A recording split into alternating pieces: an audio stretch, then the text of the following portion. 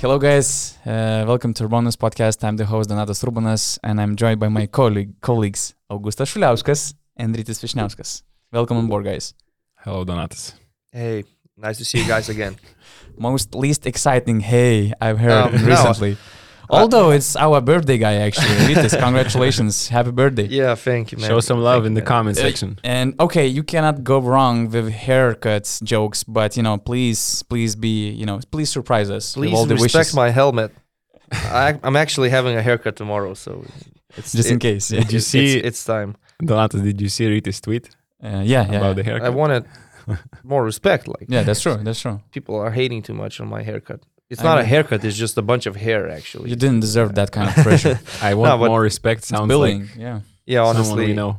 I had a really nice birthday with free broadcasts in a row, so it was a pretty busy Sunday for me.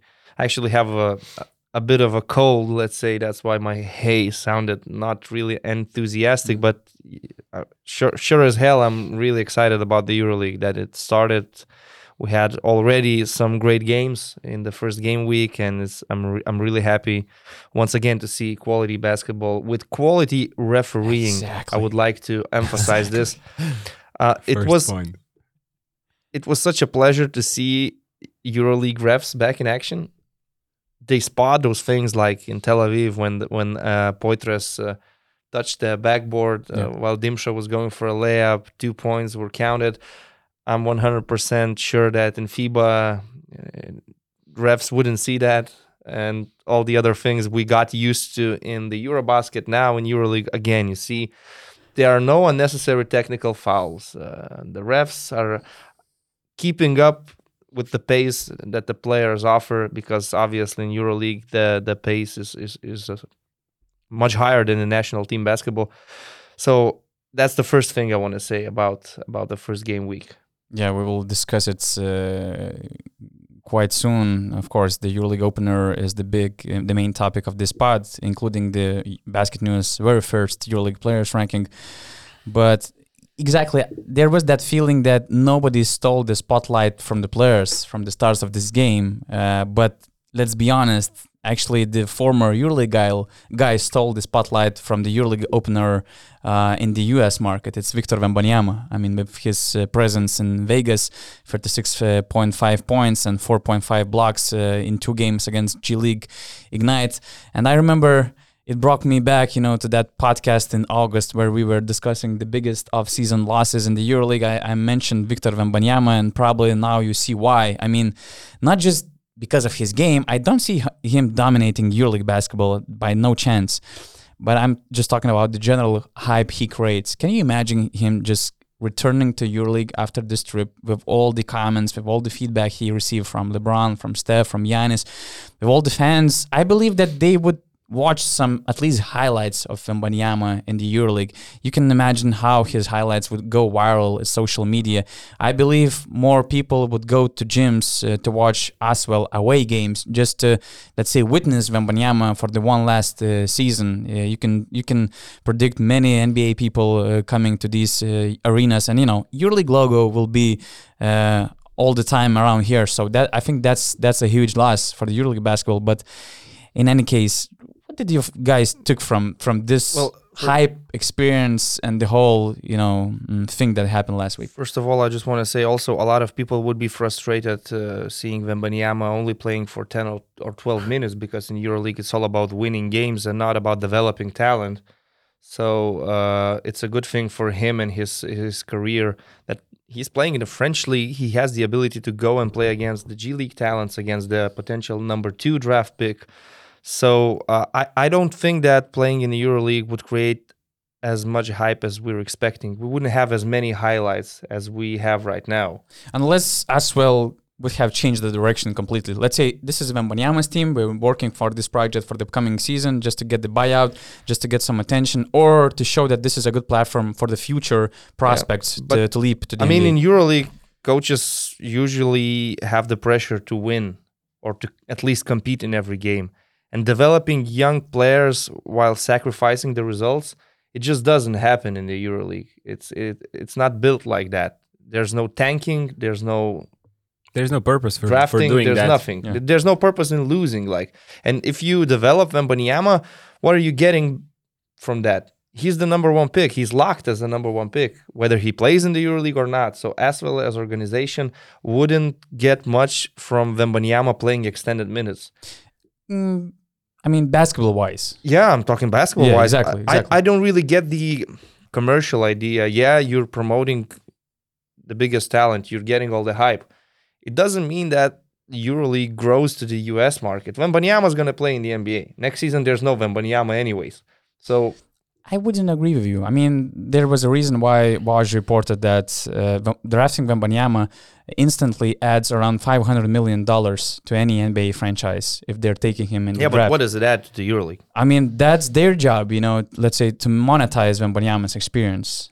And you can create a lot of value. I think it's a long shot. I think it's a very long shot. I mean, we're lucky to have this unicorn type of player in Europe right now. Who knows when we're going to have the next number one pick from Europe. But I don't really see how, at this particular moment, EuroLeague can generate income from teenagers. I mean, you can sell you can make some TV deals outside Europe, for example. And then you have to use this Wembanyama experience. And then you have to tell Asvel, you need to play this guy for 30 minutes. Maybe. You need to convince them somehow. If there was David Stern in the office in Barcelona, maybe that would be the case. If there was David Stern. I see your point. You're sabotaging EuroLeague. Kind of. Yeah. Anyway, what was your initial What was your question? your main takes, let's say, from that experience? Because you mean those let's be honest, G League games? Games against G League team. Because let's be honest, I think that when US fans watched Wembanyama playing, they were like thinking, oh my God, this guy is making 7 3-pointers every game in Europe and he's something. I mean, the level of these games is questionable, and in Europe, the life is way harder for Wembanyama. So, no, but I saw him in the French league in a really competitive environment. I mean, he's not gonna average 36 points in the French league, but the impact on the court is more than obvious. Yeah. No, but I mean, another thing he's is that great, but not on that level. You know, Yeah. every given day in every given competition. and Americans didn't only witness Wembanyama; they witnessed a legit real life player by the name Steve Ho You Fat. Yeah, that's also true. Yeah. Anyway, August, Undiscovered you've gem. been silent for too long. Like, what are your thoughts? I was just listening. You were to doing this you are conversation. doing Wembanyama's analysis video breakdown, Yeah. right? And Should you were be actually out watching French league this games. week. Yeah, I mean, it was these two games he played in USA were just he could do anything he wanted on the court. Basically, it was just okay, Victor, just take the ball, show whatever you can do. Maybe take those shots that you are not going to take back in the French league. But the kid is just amazing. I'm not going to say anything new. We all know that, but just the physical talent that he is combined with the skills he has is just something I don't think we have ever seen before. And obviously he still has some misses. Nobody's talking about I call them the lowlights. Mm-hmm. Nobody's social media is not showing these things. He still lacks a lot of strength, even though he is so tall and has a crazy wingspan. Teams still go against him in the post. Just stronger center is just pushing him back near the rim and scoring. So he has even guards. I mean, Scoot Henderson. Let's give credit to this guy. I mean, he was amazing. He was not shy of attacking Wembanyama at But the rim. everybody Actually. remembers the block. That's true. And Although that's- there were that's like because, at least 5 possessions when Henderson was just killing Wembanyama in the paint. This is the problem I have with the social media just posting the highlights and never talking about anything else. All we see is the most watched clips and we make conclusions only from that. Obviously he is the number one pick. He will be great and he's a generational talent, but there is also another side that maybe gets a little bit left unseen. Overshadowed. Yeah, overshadowed. Yeah, I agree with you completely. Also, there were some amazing pictures with Wembanyama standing next to Rudy Gobert, and Rudy Gobert all of a sudden looks small. Yeah. And Victor said his real height in meters is 220. 221 without shoes. Without shoes. barefoot. Yeah. Yeah. So No, he's still growing, because I remember like a year ago he was listed at 217 or 218. Could be. Yeah. Yeah, just he's LeBron James said that Wembanyama looks like an alien. Not Forget a unicorns. Exactly. we That's have another level. unicorns now every year. He's an alien. Mm. When you get a compliment from a player like LeBron James and he's saying things about you like this, I mean, you see tells you all. something like KD's handles, Porzingis' jump shot. That's the question I actually had for you guys. Okay. I mean, since LeBron told that Wembanyama looks like an alien and he knows alien stuff because he took part in Space Jam 2. And he shouldn't have done that. that's another topic. That's another big topic. And probably we're going to discuss some basketball movies in the upcoming episodes. Yes. Because we have a lot of reasons for that with the recent one, the Redeem Team documentary on Netflix.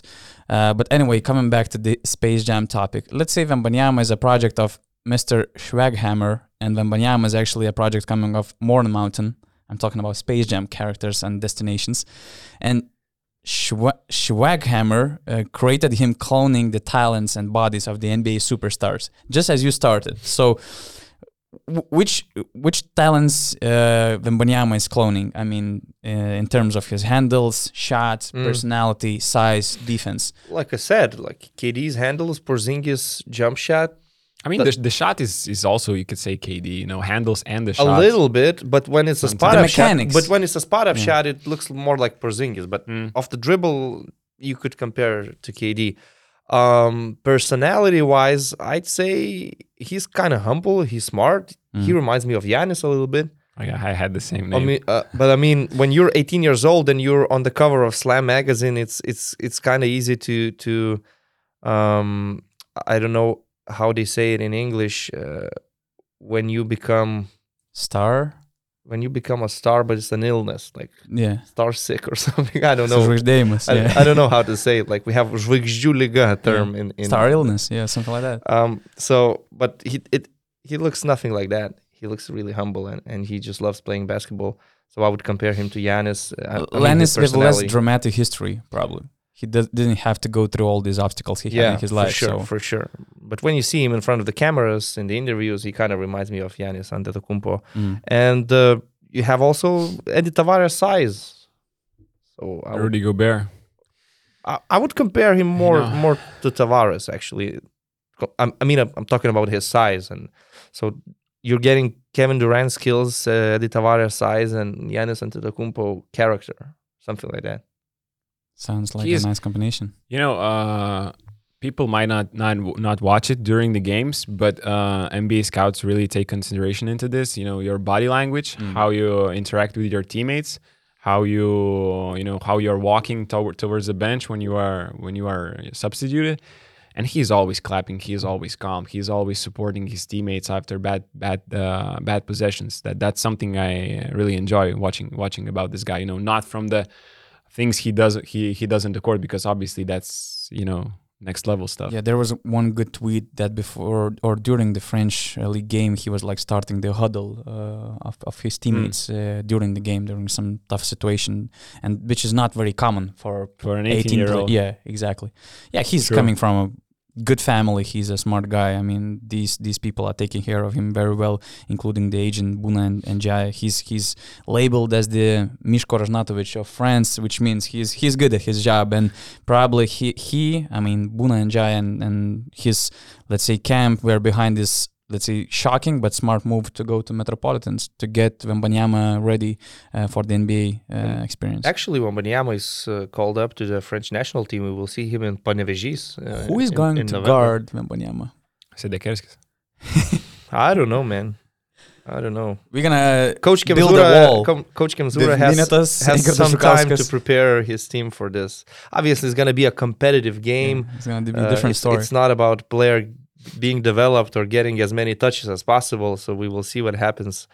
But it He's will gonna be have the same head coach, yeah. it will be his debut in the men's national team, and what a lucky man actually Vincent Collet is. He had the opportunity to coach NBA Finals MVP Tony Parker. He has the opportunity to coach the biggest prospect ever coming from Europe. He might have an opportunity to coach Joel Embiid if he decides to play for France, and the upcoming Olympics are hosted in Paris. So Vincent Collet is really a very lucky man, in my opinion. The last point I get about Wembanyama and his whole situation is I just thought about the last time we had a projected number 1 pick in Europe, and it was Luka Doncic, and he was balling out in EuroLeague. He was the MVP of the winning team, and he still didn't get drafted number 1, even though there were some talks. But he was, from our point of view, from a European point of view, he was disrespected by some teams in that draft. Now we have a guy who isn't even playing in the EuroLeague. He's playing against, in a local French league, against G League teams, friendly games, and we have him already a lock for the number 1 pick. Just shows you how much the size and physical attributes, how much it does matter in nowadays game. So that's just one point for me that is astonishing, and maybe even more about Lucas, situation than Wembanyama's. You do remember who was the European drafted at number 1? The only European to ever be drafted at number 1 was Andrea Bargnani, and a lot of people were frustrated, disappointed.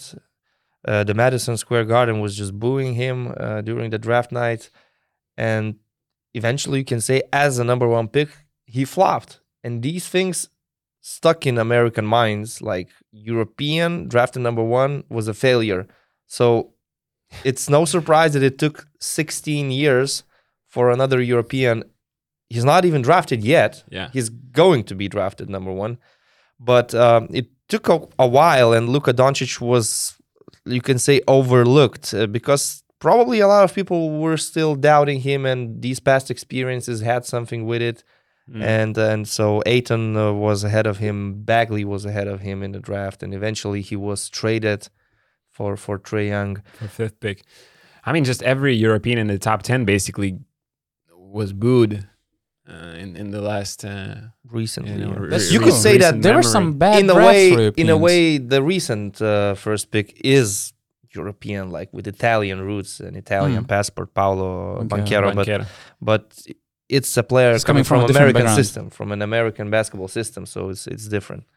Yeah, but probably just players that were playing in Europe, let's say. So yeah, exactly. Yeah, let's be honest. I mean, Wembanyama is getting a free pass on a lot of things just because he's a physical freak, and just Steph Curry said he's like NBA 2K my player character. I mean, he has an upside that no one ever had in the history. So his ceiling is so high that if he gets an Achilles injury right now, he'll still be drafted number 1 with an injury. Because he's 18 years old. But I wish him all the best, and I hope he'll avoid injuries and stay healthy during the season. This weekend I was thinking this thing, which is better? Which one do you prefer for your supported team in the NBA? Winning NBA title this year, or being last and drafting Victor Wembanyama? Being last and drafting Victor because not only the potential basketball value, but the commercial value is so huge. Like winning the title right now is fun and all, but that's crazy. In NBA, you're always thinking about the long term. Wembanyama might win you even more titles in the future, and at the same time, all of a sudden you have this opportunity to just make a lot of money from his name by drafting him, and who knows who's gonna draft him. Like my hope is that he ends up in San Antonio. Exactly. Because San Antonio, the moment when they traded DeJounte Murray, you knew that this is going to be the tank year. For the first time in his career, Greg Popovich is going to be the tank commander. We'll see how it goes. Glorious road. We'll see if they win this lottery. I see like at least 5 teams that can tank in the natural way. And there are some teams that are a little bit too good to start losing games, but they'll figure it out probably. Yeah, it would have been a perfect setup. The mock, the draft where they mock draft. Not the Draft mock projection? draft, where they found out the draft picks. Lottery. Lottery show. Before Oh. will be probably even watched more than I don't The know most watched lottery show probably yeah. ever. some playoff games more than some There playoff a lot games. of drama, tears, and faces probably of not getting the first pick. That's crazy. Yeah. Nice. Anyway, getting back to video games, we have our new friends on the podcast, which is World of Warships. World of Warships is a free historical online combat PC game from wargaming with its massive fleet of most iconic war vessels, including 5 different ship classes and a strategically designed environment. World of Warships provides the ultimate naval warfare gaming experience suitable for everyone, and thanks to its largest collection of historically accurate ships available to play, World of Warships prides itself as a digital ship museum and a focal point for naval historic enthusiasts. New thematic content and innovative game modes are being added on a regular basis, providing diverse and exciting gameplay to its broad player base. So, guys, do you play video games? Are you too old for it? Ritus does, I know. I do, but sports simulators and Grand Theft Auto, basically. Okay. I have consoles at home like PS1, PS2. I don't have the PS3, but I have the PS4 and PS5. I have like collection of FIFA and NBA games. You have a that gamer here. goes all the way back to NBA Live 99. Yeah. But I don't have enough time to play usually like these It's a time killer, man. RPG type of games or strategic games. They require some time, but in my teenage days I used to grind like Diablo and Heroes, there was a game like Heroes of Might and Magic. I used to play all these games on my father's laptop. Yeah, I was a gamer too. And then I discovered PlayStation World. I loved NBA hear Live. sadness. Pro Evolution Soccer was amazing. It's not sadness. Pro Evolution Soccer was the best game at that time. In terms of gameplay, it beats FIFA all the time. It's just sad that they lose in the commercial battle and with all the licensing and obviously. But it's the last year for FIFA as it is right now, actually. There will be some changes. Okay, so I'm just happy that these video games were not as developed as we can see now, because it's almost like a real life situations, real life graphics. So if it was back in the day when I was like 12, 13 or 11, I would just didn't come out from my house actually because of that. But it's not necessarily a bad thing. I think that it's underrated, like playing computer games, as long as you don't go insane and play too much and overplay it, gives you a lot That's of true. advantages in terms of quick thinking. There were a lot of and, scientific researches on that it actually helps. Yeah, of course. Obviously, some games require certain mental skills. Some games don't. I play a lot of Football Manager actually, and it helps me to prepare for my job. So Scouts and players. you cannot say it's a bad thing that I spend an hour or two playing Football Manager on my laptop. And fantasy lets you keep up with Or the- fantasy Yeah, games yeah, also. Yeah, it definitely allows you to keep up all the players, how things are happening. I started the EuroLeague fantasy season actually pretty well, so I'm happy about that. We don't want Thanks to we, Bonzi we Carlson. We don't want to talk about it here because My man Bonzi Carlson, I trusted him from the very first day. No, he's good. By the way, Ogi, you told that you don't have PlayStation or Yeah. Xbox. I play some Fortnite with friends, but I played on PC. There are good news from World of Warships because they're available on Apple and Android mobile devices. So more official information on their official website, worldofwarships.io. Let's talk about EuroLeague basketball and EuroLeague opener. And let's say it would be right to call the game between Barca and Olympiacos kind of the game of the week. We're having 2 Final Four teams, 2 great coach teams with a lot of talent over there. What would be your main insights about that match in Barcelona? Just that Olympiacos is such a well-oiled machine already in the first game of the season. You know, I see some patterns. I saw some patterns in the first in round 1. Those teams with the most continuity and the old teams from the EuroLeague all won their games. You know, Olympiacos won, Alba won against Partizan, Monaco won against Bologna. You know, these newly promoted teams were kind of having hard time, you know, starting at the higher level. But about Olympiacos is just how well they know everything they want to do, how well they flow into secondary actions. Nobody's wasting time on offense, especially Sasha Who's Vezenkov. not wasting time on offense? I mean, we were watching the game with Augustas on Friday here in the office, and we found a new advanced stat which should be introduced in the EuroLeague. It's the biggest efficiency with the least basketball actions, including ball handling and just literally moving. So Sasha Vezenkov would be the leader is of the this guy to watch. department. Yeah. Mirotic kind of does the same thing sometimes. I mean, but But, just watch Sasha Vezenkov and the way. Yeah, I agree with it's you. just- And you know what? Like, I was talking about this for the past couple of weeks, that I can see a lineup where Vezenkov is more as a number 3 with Peters as a number 4. And it was perhaps the best they lineup used for it. Olympiacos. They used it for like extended minutes in the second quarter, and it worked. Like Tariq Black was the number 5, or Joel Bolomboy. Bartzokas found out quite early in the first quarter that it's not going to be the game where Mustafa Fall dominates, and they should stick to the smaller lineup. Joel Bolomboy had a fantastic game. He was actually the MVP in numbers. Yeah. The two players that gave the TV interviews for Olympiacos were not Slukas or Vezenkov. They were Larenzakis and Bolomboy. And defense, especially in the first half, was just crazy. Like, I love the way they switch and then they re-switch in the middle of like Jokubaitis driving to the left. So there's Thomas Walkup all of a sudden again next to him. It's crazy how hard. Imagine they switch, you don't have advantage. Then you try to pass the ball into the post, but the Olympiacos front. So you decide, okay, so I have a big guy, I'm going to drive because, they're fronting, there's going to be a lane open. And then you're driving and there's another time, one more guy in front of you. So this defense is, already, their offense and defense is already in, like, let's say mid-season shape. Obviously, it's not, there were some mistakes and stuff like that, but you cannot compare that with other teams I saw from round one. Yeah, and in the fourth quarter, Slukas is just sitting on the bench. Meanwhile, Larenzakis is hitting daggers. 4 from 4. Larry is a legend. I mean, he's called Larry in Olympiacos, and we also agreed. I mean, Augustas was just shouting when Larenzakis Did you say Larry Legend?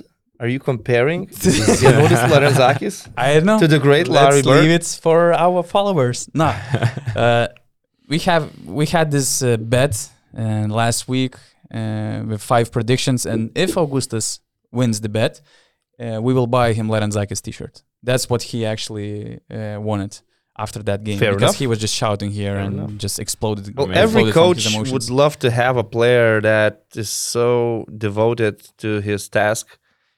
Playing defense is like a hobby for him. He has a lot of passion, and also he improved a lot his confidence, his jump shot. Now he trusts himself more on offense. Not only he hit 2 spot-up shots, he hit 2 3-pointers off the dribble with the last second of the shot clock. And he basically killed the game with those shots. So that's pretty amazing. Like in the first half, he played just sporadic minutes, and all of a sudden in the second half, he becomes a game changer. And I remember last season in Palau, it was more of the same story, just that Barca won in the overtime. But Larenzakis also out of nowhere started hitting 3-pointers and making all these big plays. He's becoming one of my most favorite role players, and he's my first nominee of the year for this John Brown Alberto Diaz award winner. And Larry, he never had lack of confidence. I talked with some guys in Olympiacos, and they said that, I mean, he feels that he can guard LeBron James. I mean, that's how confident he is, and it's part of his devotion for the game. He thinks that everybody on the court is equal, and actually, his confidence in himself and his belief in his role was kind of the problem at the beginning when he was working with Yorgos Bartzokas and Olympiacos last year, because it was hard for him to accept his role, let's say, to be the guy just coming off the bench and being 4th or 5th guard on the rotation. And but as soon as he kind of adjusted to it, as soon as he saw that he might be as effective role player, not only in Olympiacos, I love him in Greek national team as well. I think that he also now notices how good it is for him, and he's not very consistent. Let's say mental-wise, because he's very consistent going through these highs and lows. But when he finds his rhythm through defense, I mean, he can be very valuable piece, as he was in the game against Barca. He's just getting a lot of experience. I mean, with age, he's going to be more consistent. And it's his only second year in the EuroLeague. He's 29, so he's kind of late bloomer in terms of being very good local role player for a Final Four contender. And he just has this Olympiacos DNA. Like, when Olympiacos were winning Final Fours, it was because of Spanoulis, but also because of their defense. And was always a very tough team with a lot of character. And Larenzakis just has this like Olympiacos DNA, which is another thing I love about him. Also, what I would like to say is that Yorgos Bortsokos really feels his team very well. Usually he has like more or less prepared rotation, how many minutes each, maybe the key players will have to play. However, in this case, like he tried with Shaq McKissick, he saw it's not working out, so he didn't include McKissick in the rotation after the halftime. And Isaiah Cannon got 2 quick fouls, and he went to the bench. But that didn't stop Bortsokos from trusting Cannon to play the third quarter. And in the third quarter, Cannon scored 9 points. Also, for Cannon, it was kind of a big comeback to Palau because, like last season, he was famous for shushing the crowd, and I was expecting Larenzakis or doing that. I think when Cannon left the gym outside, he was like doing. I think they talked about it after the final whistle because they had some kind of a chatter there going on. But and you see how easy it is when you keep the core to incorporate solid role players like Alec Peters, Joel Bolomboy, Tariq Black.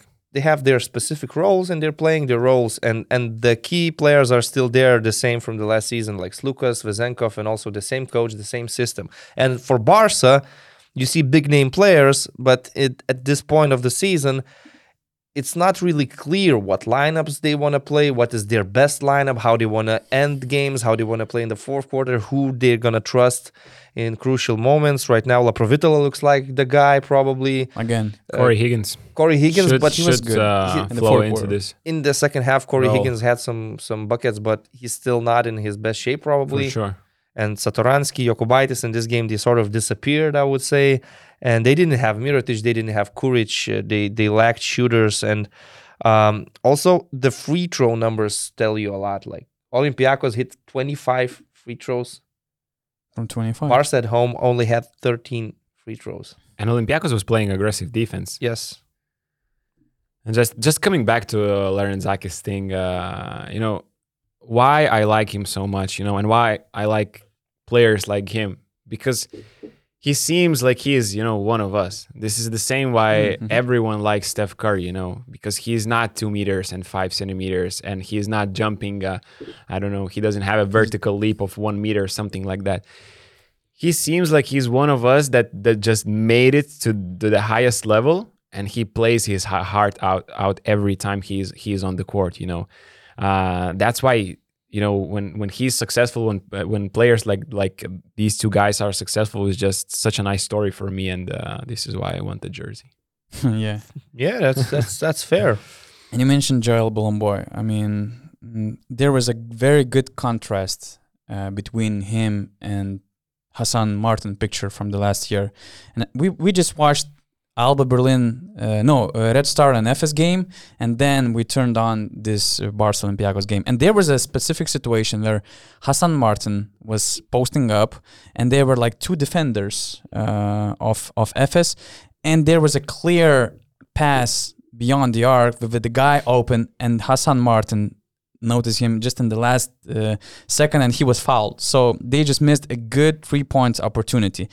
Then you have Joel Bolomboy, and he's starting 2 of these Larenzakis 3-pointers in the fourth quarter started from Joel Bolomboy just doing good thing at passing the ball after the short roll or just reading the double team. And that was also Satoransky's mistakes there. Yeah. To be honest, I saw Sharar so mad at Satoransky, The help was not needed there on those couple of short rolls, and Satoransky was just so far away from Larenzakis when that's the only thing he can do on especially the court, in the corner. Spot up shots, and just No, but just in general, I mean, Bolomboy's presence not only defensively but offensively, he was the best player per plus and minuses in the second half by far. And Mustafa Fall actually had a bad game, which happens. And I mean, Mustafa Fall was -7 and Bolomboy was +10 in the second half. It tells a lot how important he was behind this victory. No, not only Bolomboy, also Tariq Black gave them solid minutes in the second quarter, which means that they replaced Hassan Martin with Bolomboy. You could say it might be an upgrade, even though Martin, before a couple of injuries, was really great as an undersized center. And also, they signed Tariq Black instead of Quincy Acey. He didn't even play this season. And Tariq Black, you can see that as a third center, as a third option, he's really trustworthy. He has enough experience, he has enough athleticism and everything else that's needed. And like I said, I just love the lineup with Peters as a 4 and Vezenkov as a 3. So Bartzokas this year has even more options to play different lineups than he had last season when they went to the Final Four. Yeah, and just as you mentioned about these lineups with Vezenkov as the 3 man, Vezenkov was a small forward and second and third best line of Olympiacos in this game. So it tells also a lot about. I mean, when in the second quarter, when they cracked the game, let's say open, when Olympiacos got the run, it was, I mean, basically all game they were playing the Spain pick and roll, the one they are masters of, and Barca had a lot of problems, and Barca were switching the Spain pick and roll in the second quarter when Olympiacos got the run, and it was Bolomboy who got 2 offensive rebounds in a row against La Provitola under the basket. They scored, I think, 8 points after 3 offensive rebounds. And but just overall, all the game, they run this Spain pick and roll action at such a high level. It's going to be really interesting to see how teams, adjust, because we saw Barcelona not switching in the second half, and it's going to be, an adjustment in the upcoming games for everyone who plays Olympiacos. It was interesting to see that Shara started with Vesely on walk-up. Yeah. Kalinic was doing his thing with Vezenkov, and Vesely started on walk-up. And the first quarter for Barca was good, actually. They were leading 16-13. Olympiacos only hit some accidental shots, I would say. They only had 1 assist in the first quarter, but maybe part of the reason was that they had Mustafa Fall on the court, and in this case, he was not really effective as a big center. But the scary thing to me is that now Žalgiris has to play Olympiacos. It's like they look like the best prepared team for the season from what we saw in the first round. I believe best prepared with the best, chemistry pool of players. Yeah, because we know that like FS and Real Madrid, they have more talent, but they might need a little bit more time because of various reasons. They have some newcomers. Real Madrid has a new coach, and things need time. Like they didn't have a very good game against Pau, even though they won. And Barcelona also needs time. They need time, not only to build the team with what they have right now, but they need time to get back with Nikola Mirotic and Kyle Kuric on the court. Even Higgins, he's just back to the rhythm. And I mean, they're on a tough schedule. They're hosting Real Madrid this week. Then the next week is going to be a double game week, and they're going to Munich and Kaunas. I mean, not probably we have to stop using words tough schedule, because right now there's no such thing as an easy schedule. Yeah. But as we discussed with... what would be the easy schedule in the EuroLeague? You're playing 2 home games out of 3. And double game week where you play Asvel and... Maybe, but that's not necessarily an easy game. Yeah. And then on Sunday you play at home also in ACB League against Fuenlabrada or Zaragoza. That could be a 3 games of EuroLeague. I mean, without looking at the, let's say, ACB. What would be the 3 teams? So you need a double game week at home. You play Asvel, and let's say you play I don't know, Alba at home, because you don't want to play them in Berlin. You don't want to play them in and Berlin. Then maybe you Partizan go to Belgrade. And then maybe you go to Kaunas, but that's not easy. That's not an easy game. It's not easy. You there's a good odd that you'll lose at least one of these 3 games. So I don't know. There's no such thing as an easy schedule right now, obviously. Yeah, and talking about Partizan, I mean, there was that moment where Željko Obradović started his pregame interview with, "Hey, let's just be happy about Partizan coming back to the league." And like in that meme, 1 hour later, they're down by 26 in the 13th minute of the game. Procida is just dunking with all these putbacks, making corner threes, and they're down by 26. I mean, what were, I don't know if Rytis, you managed to watch that game. I didn't see the full game. Yeah, August watched that game as well. I mean, what's wrong? What's not clicking with Partizan so far? So I have a couple points, but let's start with this one. Their front court for me needs something more there. I don't know how to say that. I mean, it's a small sample size. It's only one game. It's an away game for a newly constructed team, so they will need time. But Koprivica started the game, didn't really do well.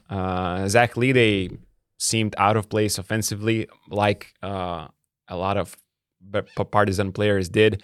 There was a lot of, this you go there, Željko is doing this. Even offensively, that was the same from the first possession, actually. Yeah, I'm talking about offense right now. Yeah. People just didn't know where to be, where to start the offenses. And with Alba pushing you out of the set plays, like first set play, we see Ponta running out of the screen. He's supposed to get a ball on 45, and there's just Alba denying him, and then Partizan goes into complete crisis. So yeah, I was talking about the big guys, and then they tried with these two guys struggling, Koprivica and Lide. They tried in the second quarter. They played a small ball lineup with Papapetru playing at the 5. They had a lineup with which it was Exum, Andjusic, Nunnally probably? Punter, Nunnally, and Papapetru on the court. Wow, one of the most like random That's an lineups you can extreme expect. small ball. Extreme small ball, and it didn't work at all. Like Alba was getting all the rebounds offensively, and their plan was extremely simple: just give the ball into the post and test Partizan's defensive rotations. And there was a lot of easy lob passes. There was the rotations were 1 second late everywhere. A lot of open frees. And you don't want to give an open freeze to a team like Alba in the first home game because you have a huge crowd behind them. The team gets energy, and this is exactly what happened. So, and offensively for Partizan, this small ball lineup didn't even work. Like Alba was doing things like Olympiacos, let's say, did, playing really good one-on-one defense. If you are driving, there is help. So, and this is where they went into this 26-point deficit in the second half. So, I just don't see enough of faces in the front court if things don't go really well from the start. And I mean, it's only one game, but I think they will be looking for something there, an extra guy. Just to add, that extreme small ball lineup was -10 in a stretch of 3 minutes, and that was the worst lineup actually of the game. Yeah, they didn't score in 4 straight possessions. Papapetru missed 2 shots. I think Punter missed 1. And they got scored on every possession. But you just gotta love the ball movement of Alba Berlin. Like 31 assists, they had 61 points after 2 quarters. You have, it's easy to pass when the defense is so. I know, and when you have a passing big man like Luke Sigma, yeah. Also the guards were dishing assists. Amir Blat, Maodolo.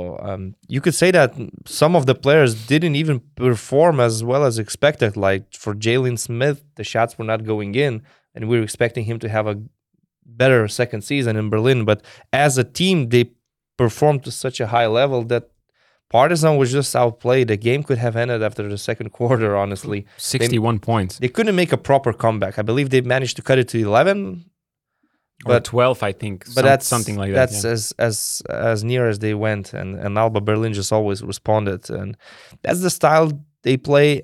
And you see more or less the same roster from last year. They know each other very well. The chemistry is really good. This team is built around good characters, good leaders like Luke Sigma.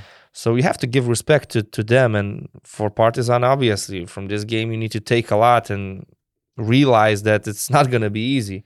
It wasn't a typical, let's say, game from Obradovic's team. It was a sloppy beginning.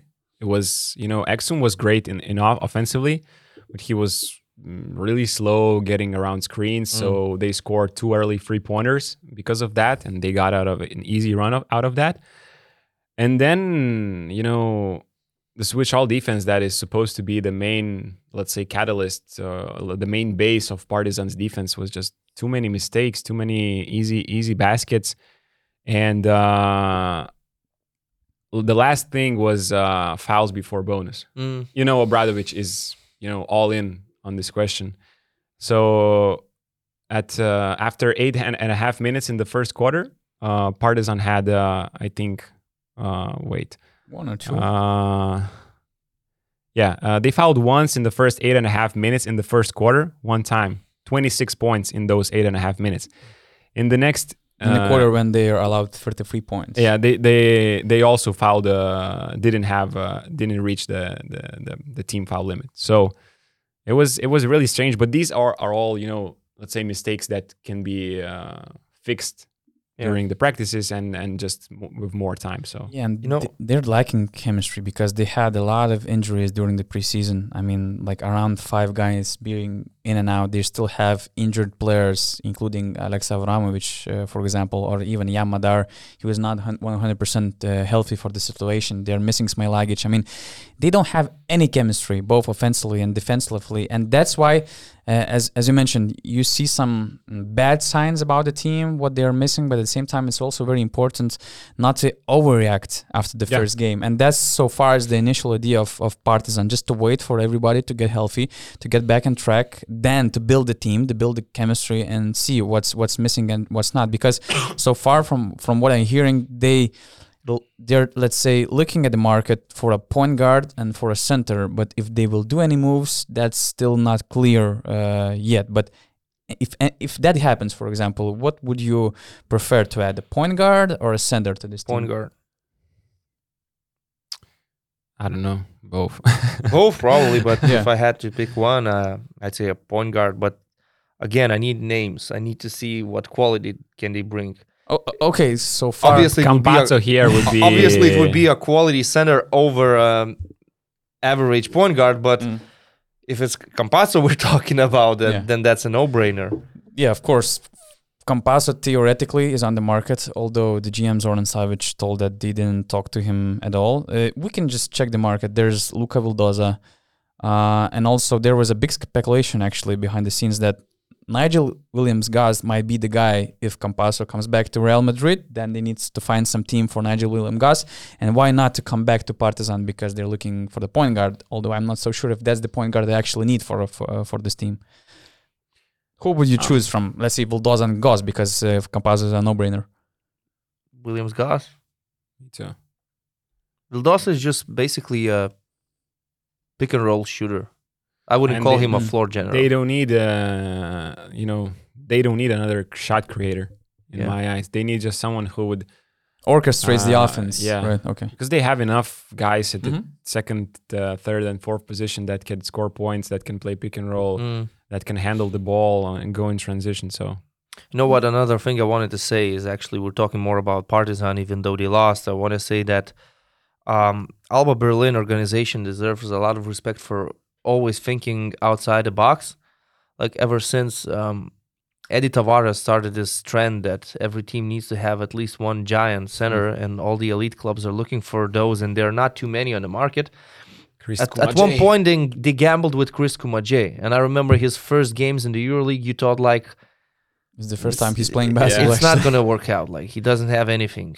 But they trusted him, they were patient, and now you can see that he changes the game during the minutes he plays on the court. Even in this game, he had a monster dunk.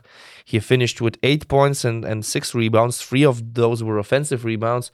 So they found the giant they needed in this modern day basketball, when you're always looking for mobile bigs, for bigs that can shoot the ball. But at the same time, you want to have that huge body that can cover 12 or 15 minutes and do a lot of damage. Because everybody now has one, like not everybody, but a lot of... Mustafa Fall, Yusuf Afal, Eddie Tavares. Those are the prime examples. Yeah. And Alba Berlin just found a player that was overlooked, and nobody really thought that this could be a EuroLeague center. Yeah, they're always fighting some interesting pieces, including Gabriele Procida, for example. Mm. Very, very good game for him. He got this confidence with early 3-pointers, then these putbacks. I mean, a dream start. Oh yeah, I agree. I mean, he was fun to watch. I mean, some guys, okay, they didn't perform as we're expecting, but guys like Tamir Blatt, they just overachieved. I mean, making 4 of 8 3-pointers. For Alba, it's never about the individual. It's always about the team. You will not have a EuroLeague game where all 12 players played at their best. Yeah, but and it's not just about scoring the ball. Yeah. Luke Sigma with a silent 15, 6, and 7. Exactly. I mean, there were a lot of interesting games, tough games in round one. What would be your, let's say, main first impressions? Probably you all watched Panathinaikos Real Madrid, right? Maybe No, I didn't. I watched Žalgiris Maccabi. I watched Bayern Fener. I watched Monaco Virtus and a little bit of FS Zvezda. What main conclusions do you have from the round one?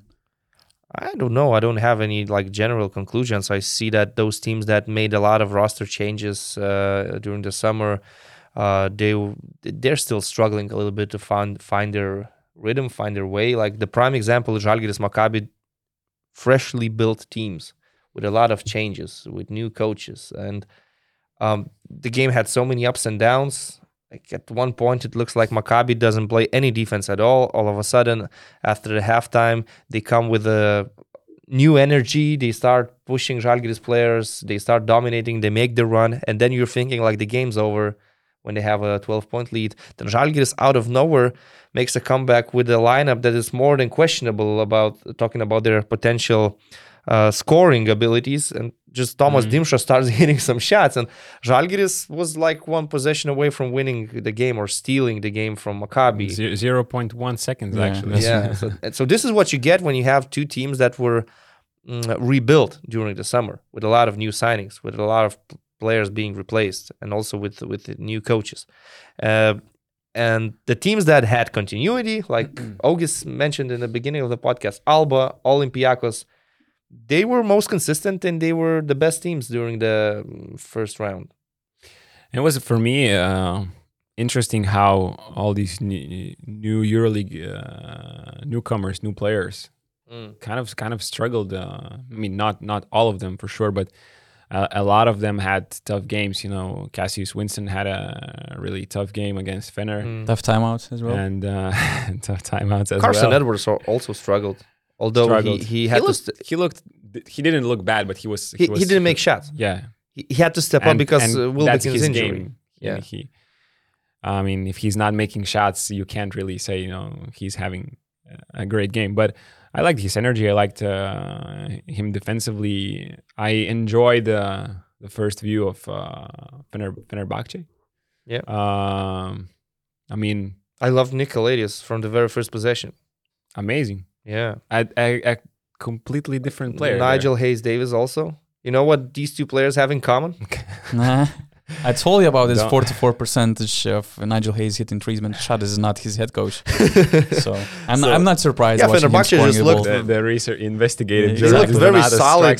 They looked very solid defensively. Also, like Bayern Munich were staying in the game because Otello Hunter was hitting jump shots, 3-pointers. So it was a tough game for Trinchieri. Like Lucic couldn't find his rhythm, and the newcomers, they struggled. No one really also. from Bayern. Typical start of the season for Bayern. They're gonna start like 0-5 and something like that, but they're gonna make the playoffs in the end. So it's. But Jonathan Motley, for example, another newcomer, he had a foul trouble, but I loved his passing. The way he was reading the defense. He's amazing. When you saw the 2 times he got the ball inside, there was like 3 people around him. Immediately passed out for open 3-pointers. Exactly. That's such an underrated ability for centers. Like not too many centers have that feel, and Motley is very good at this. He had like struggles finishing under the rim. He could have scored a lot more points with layups, but that's not a problem. That's not a huge issue. You can see that he's a center that Dimitris Itoudis loves to have on his team. And also Jakiri as a backup center had solid minutes. And just in general, Fenerbahce outplayed Bayern Munich, and that was a well-deserved first win for them. The other team from Istanbul also won. Will Clyburn, dominant performance, I would say. He's just coming here, taking over, and he's clear leader of that group. Exactly. And obviously, the I mean, highlight, it's just the first game. Of You course, can't but I say mean- clear leader, but For that, you know, will not given see night. him hitting those fadeaway shots every time. Like in this game, since he stepped on the court, he started hitting shot after shot, and then grabbed some offensive rebounds, and in general was unstoppable. Even though Zvezda had a good first half, I would say. In the second, they just couldn't get a bucket. And my highlight of the week was obviously Mike James, just killing and destroying Bologna. 26 points, right? Yep. the MVP. Yeah, when he's focused like this, when he's aggressive, and his mind is just about basketball and about his team, he can beat anybody. Like Virtus Bologna, in my eyes, yeah, they found some mismatches with their bigs, with Mamjete in particular, but they couldn't cope with Mike James, and they didn't have enough creativity from their own ball handlers. Like if Lundberg was struggling, and you could feel in a game like this, in an open game, Milos Teodosic would do a lot for them. He was out injured, he couldn't play, and they finished only with 66 points. And it was like a very comfortable win, I would say, for Monaco. We'll discuss all these teams more in depth in the upcoming podcast for sure. It's really tough to have. Need to pick some like most interesting games, and like I said, when these games clash with each other, I try to watch them before I go to sleep on tape delay. Do you remember I said to you, like, just don't spoil to me the scores because I want to watch Bayern and Fenerbahce. And I suggested you taking that game over and Panathinaikos you said like Real you Madrid. should watch Pau Real Madrid, but that was too late. Yeah, although I warned you that Next okay, week. maybe just get back to the plan of watching Panathinaikos and Real Madrid. You I just watched didn't see the actually message. Panathinaikos Real Madrid the other day drinking coffee because it was on TV. So I watched it a little They bit. were so close of winning that game. They were just Grigonis was missing some good shots. It was his worst career night. Stretch, I In would say. numbers. He's 2 of 23 in Super Cup against Olympiacos, and then in the game against Real Madrid. And he was missing good shots. Yeah, Real Madrid didn't play very well. Of course. But getting the W is what matters. Yeah, so we'll discuss all these teams more in depth in the upcoming episodes. And today, let's conclude the pod with the players ranking we did last week, ranking top 50 players in the EuroLeague. What were your biggest? Let's start with the surprises, and then let's go to snubs. I have 2 surprises. Like, first of all, ranking Canan Musa at number 16 is really generous. I believe he can play up to that level. Yeah. But so far at this moment, at this moment, people we were haven't biased. seen him delivering in the EuroLeague, and there are so many EuroLeague vets left behind him in the ranking. So I was really he's higher surprised. than Gabriel Deck and you Yeah. know, A And lot of good players. Just you name it. other players. also, Wilbekin, I mean, I would say Punter, Higgins. I'm a bit surprised about like Kevin Pangos being so much higher than Nicolaitis, like Kevin Pangos being at number 10. Yes, I know he had an amazing season with Xavi Pascual, but let's remember he really struggled in Barcelona, and those days for him playing in Žalgiris And he didn't play in Cleveland at all Yeah, last like- season. Yeah. Žalgiris had a poor first season, then an amazing second season. Like, we know that he has everything basically to be a good and successful point guard in an elite EuroLeague team, but the gap between him and Nick Kalaitis in this ranking to me is unfair. What about Satoransky at 13? Again, I could Too say high. the same thing. Like, Kalaitis is too low, and And Pangos, Satoransky is too high. Satoransky, both in my eyes are too high. I don't have such a big problem with Pangos, but Top 10 player, that's He's a 10. yeah. Yeah, he's 10th. I mean, Nicolas He Laprovitola. could prove to be a top 10 player. I'm not denying that. I think a lot of people, 33 journalists, coaches, GMs, other players, they were living with that memory of him being the floor general Yeah, in that's Zenit. recency bias. Exactly. as we call it, Just because- like it worked with Canan Musa when we saw yeah. him, That was- crazy that is crazy the best performance in example Eurobasket and of last this. season in Spain. Yeah. And Nicolas Laprovitola, I think he's also one of the bigger surprises. I mean, being 26th, ranked over Nick Kalaitis and many other great players, including Wade Baldwin, one of my Yeah, what do you think biggest about snubs. Wade Baldwin being left out of the top 50? It's not fair. It's not fair. I mean, I think that everybody was, let's say, concerned about his character, about his People were not personality. ranking his skills. People were ranking him the Of way course, he functions in a When team. you rank somebody, it has to be some combination. But an I overall think his talent view, was let's say. disrespected because he can be great offensively, and when he is in his zone, he can be very good defensively as well. Yeah, So, who wants to tell me that Marko Guduric is a better basketball player than Wade Baldwin? or Akila Polonara, for example. Yeah. Without or Marius disrespecting anybody of them. Grigonis. Yeah, exactly. Or aging Chacho Rodriguez. Yeah. You're not rating his experience. You're like rating what can he give to the team right now. Who would you take to Or your Ife team? Lundberg even. Like Ife Lundberg That's a is question. rated higher than Wade Baldwin. But Who it depends. would you take to your team? Chacho Rodriguez or Wade Baldwin? It depends on what team. Yeah. If it's Real Okay. Madrid, it's Chacho. If it's Žalgiris, then it's Wade Baldwin. I need someone that can bring my team higher. That's why it's so hard to So- rank the players, actually. Yeah, and actually we saw for the first time Lorenzo Brown playing together with Wade Baldwin, and I don't think it was very, very good. Like, it helped that Wade hit 3 long distance shots, but that's not. I what want he does to usually. see a bit more of that Yeah. to I agree make some completely, but it conclusions. looks like it has to be Lorenzo's team, and he had a double-double with points and assists. But obviously, we loved Bonzi Colson's off-the-ball movement and so many cuts. So many times he just saved their possessions by cutting to the paint and getting the pass from Lorenzo and finishing with a layup and 4 blocks also. By the way, Darren Hillard is injured his knee, and it might be Yes. serious. Just some Oh. hot news we got to know during the pod. So But they have Austin Hollins, they have Wade Baldwin, they have Di Bartolomeo. They should cope with it. But it's a shame that Darren Hillard, such a talented player, yeah, gets injuries all the time. Last season in Bayern, he also had quite a few injuries. yeah, he appeared on only 40% of the EuroLeague games. So actually, Baldwin was the first outside the top 50 according to our ranking. Who else was snubbed as well? I have Steven Enoch at 88. I think people, at least from my point of view, this rating is like kind of projection for this season, and I think he is going to, be a beast this year. Let's say it's a combination of the previous season, this summer as well, if somebody performed in Eurobasket, and of course projection for the upcoming season.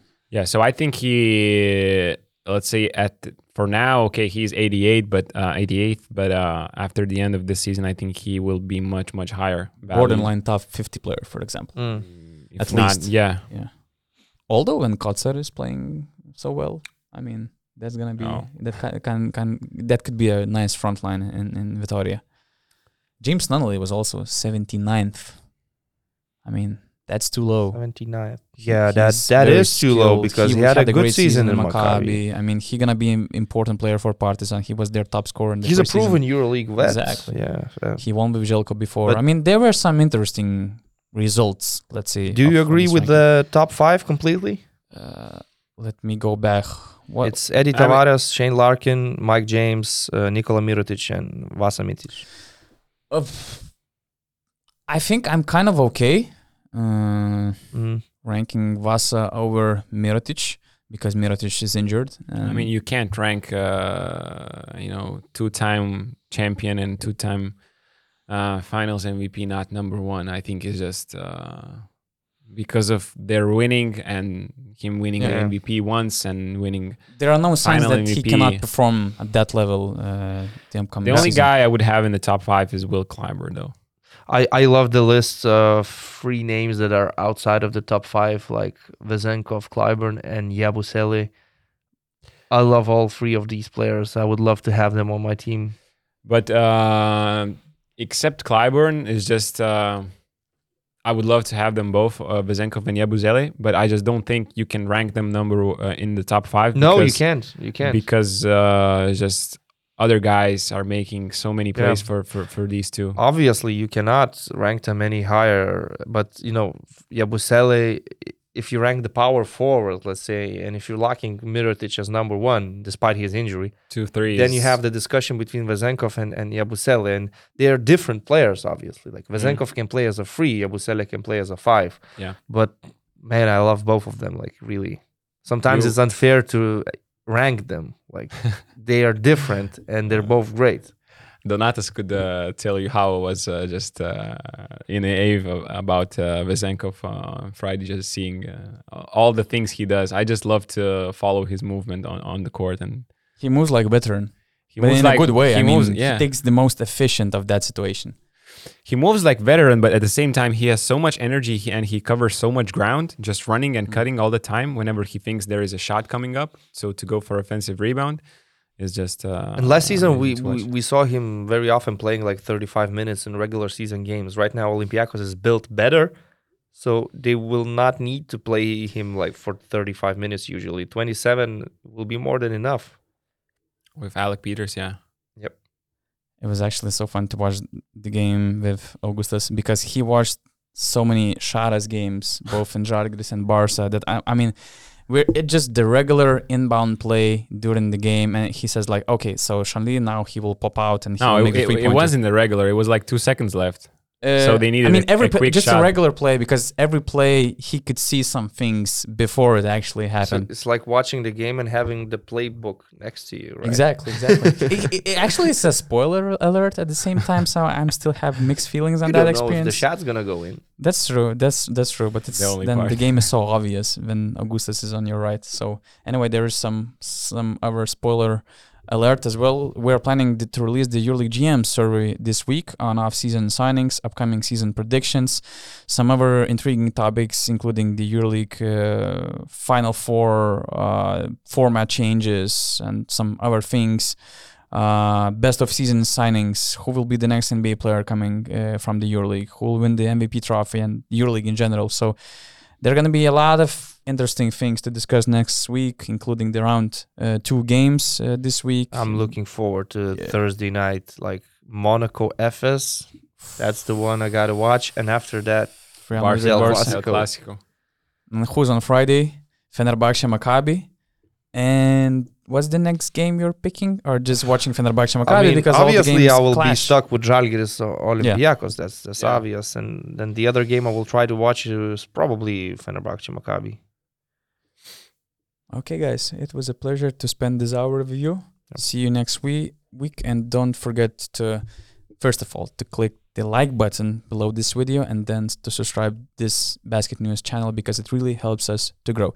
Rytis Vyšniauskas, Augustas Šuliauskas, Donatas Urbanas. Thanks for watching and see you next week.